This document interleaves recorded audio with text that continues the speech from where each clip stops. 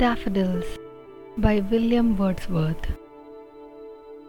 I wandered lonely as a cloud that floats on high o'er vales and hills, when all at once I saw a crowd, a host of golden daffodils, beside the lake beneath the trees, fluttering and dancing in the breeze.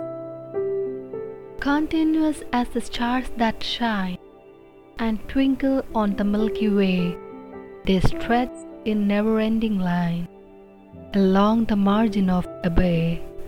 10,000 saw I at a glance, tossing their heads in sprightly dance.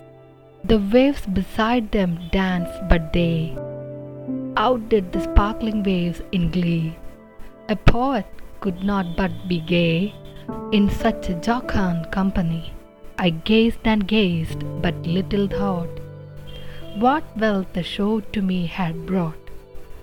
For oft when on my couch I lie, in vacant or in pensive mood, they flash upon that inward eye, which is the bliss of solitude, and then my heart with pleasure fills, and dances with the daffodils.